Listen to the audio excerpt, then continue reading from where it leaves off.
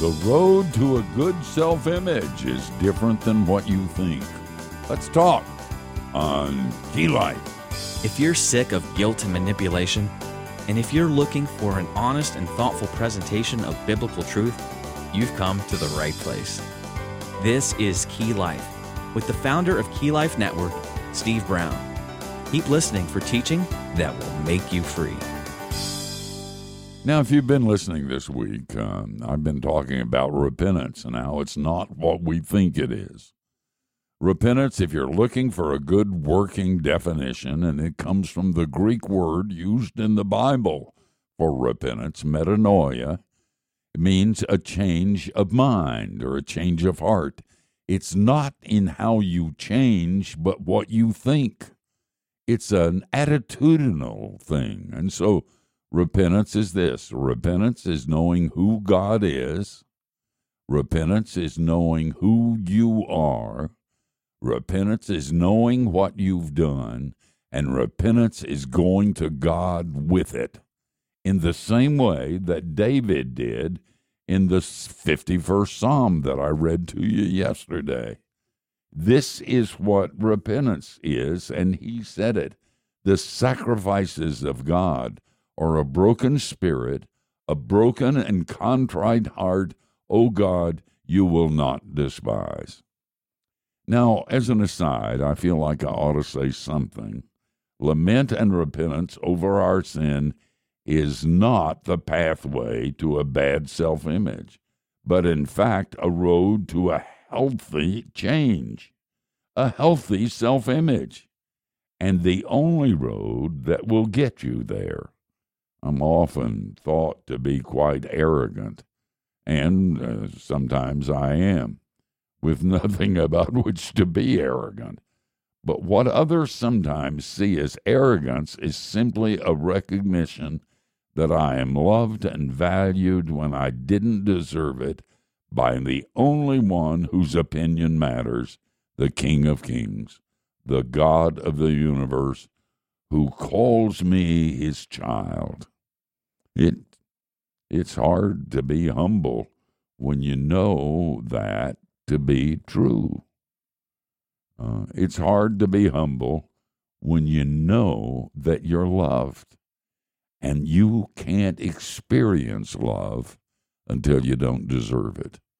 When you think it's love because you done good, that's reward. Love happens when you don't deserve it. And it is a pathway to a tremendous self-image. And so if you're a parent and you keep telling your kids how wonderful they are and how the world owes them and how they're different than everybody else, you're making a horrible mistake, because they're going to hit the wall of reality. And when they do, the people for whom they work, with whom they go to school, with whom they live, are not going to be as nice as you are. And you talk about a bad self-image. That realization is it. But if you want to give your kids an incredible self-image, after they've done something wrong, hug them. You might need to do some other things to make sure they know it was wrong. And then hug them and say, you know something, kid? God loves you more than you could ever imagine. You're more valuable to him than you could ever imagine. And you're loved by me more than you can imagine. And you're valued by me more than you can imagine. That juxtaposed with the badness is the road that leads to a good self-image. But I'm getting ahead of myself. Now the question, if the lament of repentance is the pathway to laughter and freedom, how do we get there? Telling yourself that you are a horrible sinner, deserving of nothing but God's wrath, may be speaking truth to your heart, but it doesn't work, and it's not even close to enough. Intellectual assent to biblical truth about your sin is a good thing, but that doesn't work either. nor does a theological analysis of human sin. The only thing that will set you free, listen to me, is genuine biblical worship. Dane Ortlund, in a wonderful book, Gentle and Lowly, The Heart of Christ for Sinners and Sufferers, quotes Martin Lloyd-Jones, "You will never make yourself feel that you are a sinner because there is a mechanism in you as a result of sin that will always be defending you against every accusation.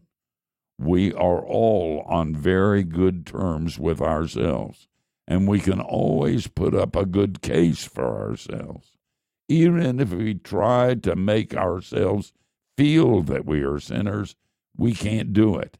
There is only one way to know that we are sinners, and that is to have some dim, glimmering conception of God. That's it. Worship. And not just any kind of worship of any kind of God, but genuine worship of the holy, sovereign, righteous, and big God revealed in Scripture. Or as Pete Alwinson says, a God who is large and in charge. Now, we're gonna pursue this in far more detail tomorrow, because this sounds like a really down kind of teaching. It's not. It's a biblical teaching, and it was written, and it was revealed for our sakes. That's what the Bible does. The Bible is not a book to cause you to go jump off a bridge. The Bible is a book that was written to teach you how to fly, how to shine, how to laugh, and how to be free. And we're going to talk about that some tomorrow, but first, repent. You'll be better for it. You think about that. Amen. It's Wednesday, and sometimes when I have time on Wednesday, we take some time to look at one or two of your questions. And then Pete will be in on Friday, and we'll spend the whole broadcast looking at your questions. And we very much respect you for answering or for asking any question. And I've said it often, but I mean it. The only dumb question's the one you don't ask. And you can feel free, without being demeaned, to ask any question of Key Life. You can do that by dialing 1-800-KEY-LIFE, and that's open 24/7, and recording your question, and sometimes we put your voice on the air. Or you can send your question to Key Life Network, Post Office Box 5000, Maitland, Florida. Listen, I'm an old guy doing the best he can. Maitland, Florida, 32794. In Canada, it's Key Life Canada, Post Office Box 28060, Waterloo, Ontario, N2L6J8. Or you can email your question to steve@keylife.org. And as I always say, those are touch places where if the Spirit moves, you can help us financially. This is a very expensive ministry, and we squeeze every dime for the glory of God. And when you help us, if you can, I promise we'll be as faithful with your gift as you were in giving it. And if you can't, we understand that too. Do say a prayer for this ministry. Okay, let's turn to one or two of these questions. This is an email. What do I do about my struggle with assurance?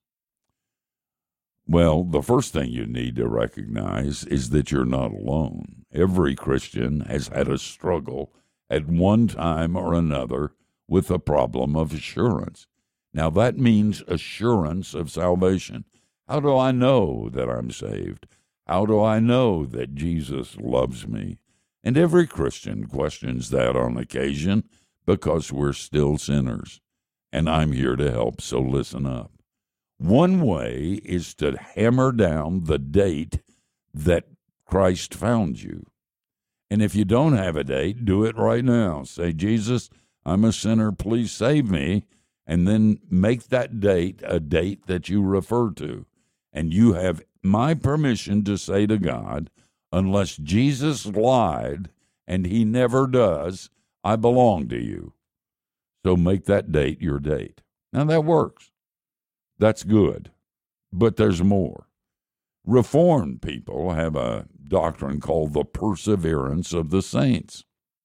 And they say that as you persevere, and the more you persevere, the more assured you get of your own salvation.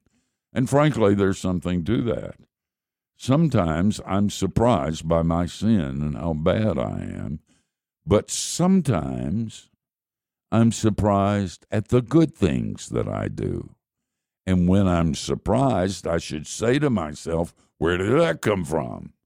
And it came from no other place than from God's Spirit that resides in me because I'm redeemed. And that's a good way for assurance of salvation. But the best way I'm going to teach you right now, I don't think, and I've been around a long time, I don't think I have ever met a Christian who didn't want to be better than he or she was. Now, they may not do it well. They may have a problem with being better, but every Christian I ever met, including you, would like to be better than we are. Now, let me ask you a question. Where did that desire come from? Was it because you were created good and you're not good and you feel like you're not what you're supposed? No. It comes from one place, and it comes from the conviction of the Holy Spirit in the life of the believer. In other words, the very fact that you want to be better is a sign that you belong to him or you wouldn't care. And then I would say to the person who asked this question on an email, listen to me, you never would have asked the question in the email you sent if you didn't belong to him. That comes from him. Hey, enough. I gotta go. Key Life is a listener-supported production of Key Life Network.